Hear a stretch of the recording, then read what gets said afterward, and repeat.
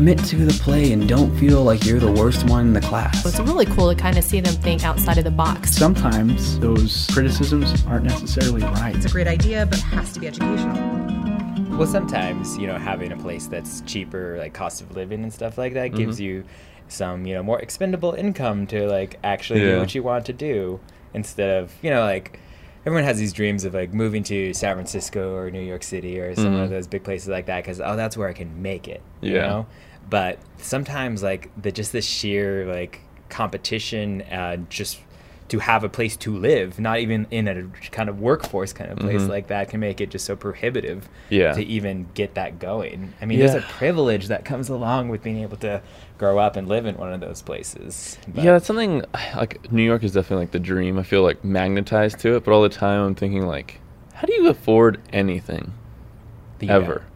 Like, man, that's crazy. Well, and I think when you are an artist, you really want to be thinking about your art and not trying to put food on the table. Exactly. And I think a lot of the best traditions have come from people who had, patrons and were able to help pay for the other stuff to free up their mind so that they can really work on things that they were more passionate about and kind of put things into more risky enterprises, something that's not as commercial, because something like that is never as innovative or interesting. I'm always thinking, like, in terms of I heard this a while ago, but so your main job is like your 70% of your time, your effort, your energy. Then you have, like, your side thing that you want to turn into 70, but it's like 20%. So you have, like, some time after work or some time after class, you can kind of put in some groundwork for that, and then the last 10% is just, like, leisure. And so sometimes, even without trying, the 10% grows and I'm a little lazy at work, but then other times it's like my 70 is more like a 90 and I'd have hardly any time to work on my side thing, because then I get too passionate about one field and I'm trying to care about everything equally, but obviously that doesn't work out either. For me, it's a little bit different, and I actually feel very, like, creatively satisfied in the job that I have. And it's weird because, like, I work really, really hard to do that job, and if it goes really well, it actually gives me more energy to work on those other things that I feel, are different areas but are also creative endeavors, like maybe work on some music or do some writing and stuff like that. I mean, I'm the weird kind of person that, like, after I get home from work, I'll, like, sit down and write an essay for fun. So that's awesome. But just because, you have thoughts, and when you're doing some physical labor, like working in the winery, you have time to actually think about things too, and you're not doing as much of what I call emotional labor when you work in some place like a service industry job, when you're really talking to people all the time because you're centering their feelings all the time. And I don't know about you, but that's really exhausting for me. Yeah, it is. And being able just to, like, physically work while being able to free your mind to let loose kind of gives you, let those creative juices flow every once in a while and kind of figure out some solutions to some of the problems that I have. Like, I'm weird, like, during harvest, especially when I'm making wine, like, I will dream about wine, and then in the morning I'll know exactly what I need to do the next day to figure out this problem. I've had moments like that too, where you're sitting there thinking and there's no obvious solution, and the second you kind of let go of it, you have, like, dream or an idea, and then it's like, this is the clearest roadmap I could have. Yeah, exactly. So speaking about wine, I'm here with Mark Phillips. Welcome to the Green Room. We're going to be talking about label design, wines in general, and packaging. So tell me, how did you even get into the wine business? Well, I was one of those weird people that, like, went to college and, like, actually worked in the field that they graduated from. So I went to Cal Poly San Luis Obispo, and I started in 2008, and then I got my degree in wine and viticulture from there. And you know what? I don't know about you, but when I was a 17-year-old applying for colleges, I was kind of an idiot, and I was like, oh, this sounds fun. Wine, that's good. And that was the major that I picked. And for Cal Poly, at least, you had to declare a major before you went in. And I think I got lucky that I actually really liked my major from day one. And it wasn't really until I started working in the industry until I figured out that's really what I wanted to do for hopefully life, we'll see. Yeah.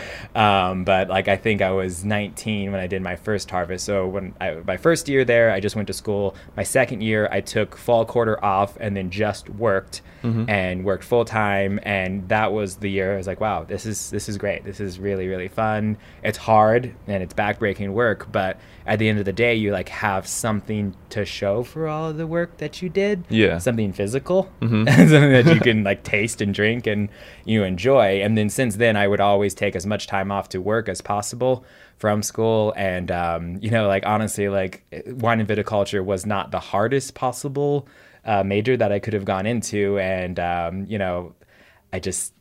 I did fine, I did pretty well in my class and I really enjoy learning and stuff like that. But I would just like the work was what really I enjoyed so much more. So that's just what I started to do. And after I graduated, it was bleak, man. There's like not much work out there. Yeah. And I started, most of the time in the wine industry, it's very cyclical. Most people get hired for harvest. So most of the new hires get, they start around July, August, September, something like that, right around the first time you get fruit, because you kind of double the amount of workers that you have at any one facility at that time. And then usually the people who are good are the ones who are offered full-time positions, and the ones who are not good are not asked to come back.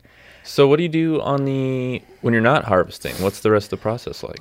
Well, that is, it just depends on how many other components of the wine industry you include. But if you're speaking strictly just the winery and that's it, there's really not that much to do after harvest. You make all your wine, you put it in the barrels, and you just don't touch it for a while. And that's usually how it goes. So for us here in Arizona, the harvest starts around August and it's over around September, although this year was really long. I went in through October. And then after that, it was basically just tidying it all up, barreling it down, doing lots of inventories, making sure the wines are okay.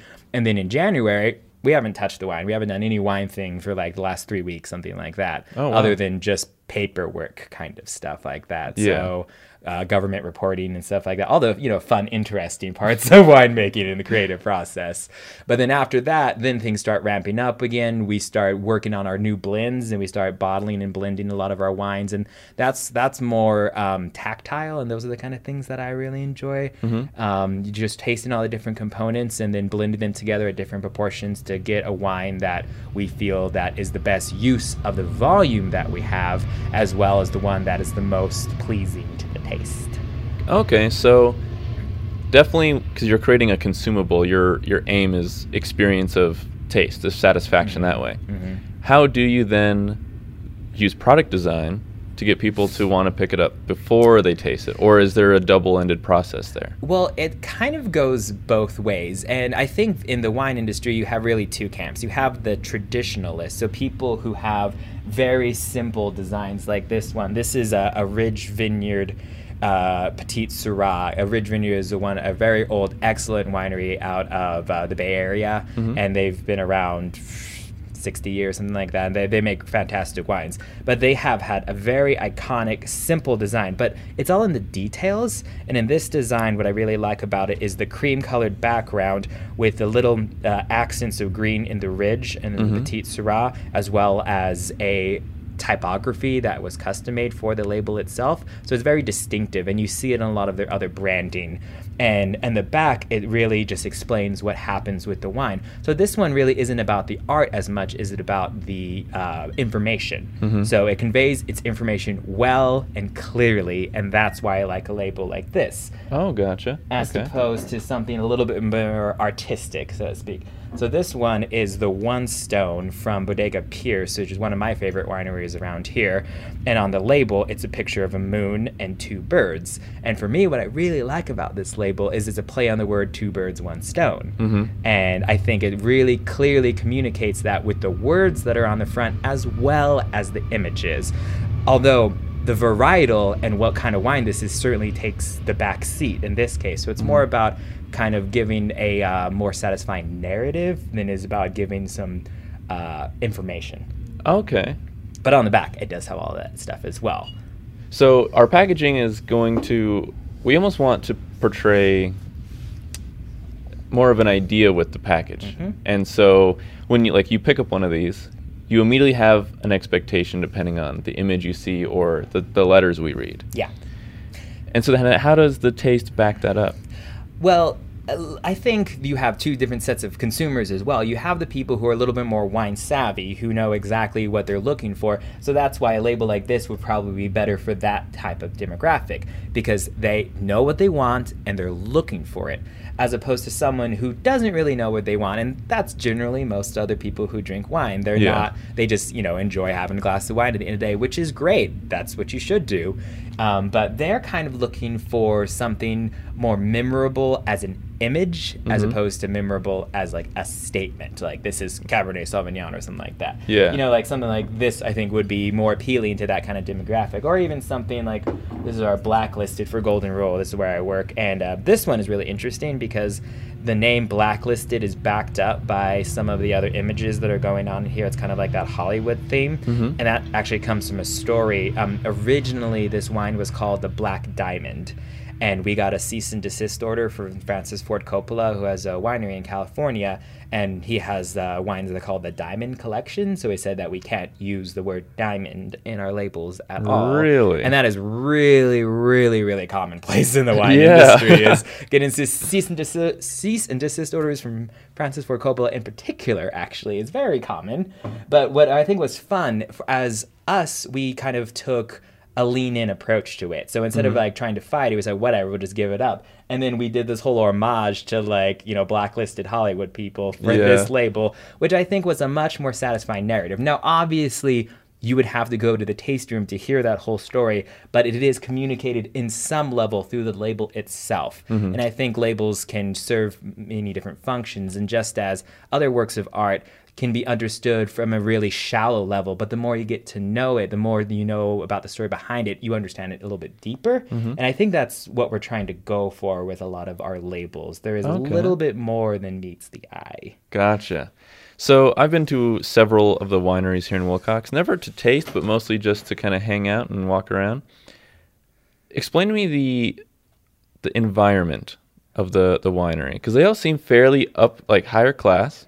You walk in, you kind of feel something immediately. The tasting room or the winery? The tasting room, sorry. Because if you've been to our winery, you would know that it's not what it looks like. It's very industrial chic at best. But I think when you're in a tasting room, you have this expectation of having a clean, inviting area. And I think having not too loud of sort of decor is also pretty important, because the focus is supposed to be on the product, the wine itself.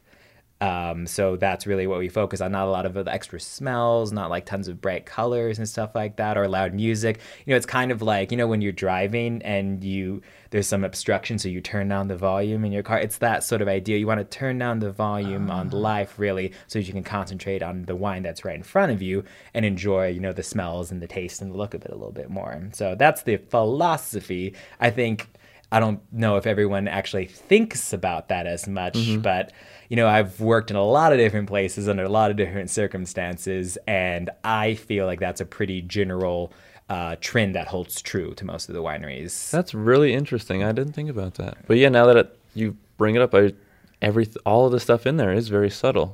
That's what we try to go for.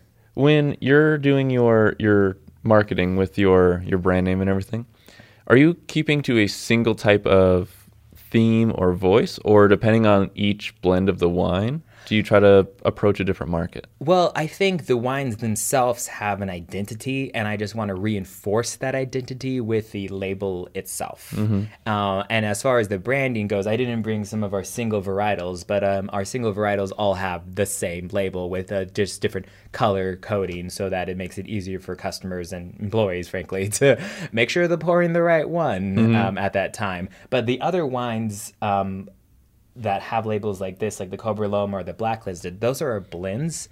So they need to have their identity reinforced a little bit more, because they don't have something recognizable. Like a consumer Okay. would understand like a Cabernet Sauvignon. They have some sort of expectation about what it's going to taste like, or a Chardonnay. But when it comes to what's a Cobra Loma, like I don't know. I mean, like if you go to a tasting room, I would explain to you that it's a GSM, it's a Grenache Syrah Mourvedre, which is a pretty common wine that you make in California, the Rhone Valley. It's very frequently blended together.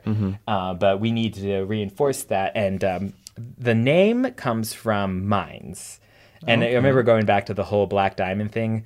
That came from a mine that Yeah. was right by our tasting room and vineyards out there.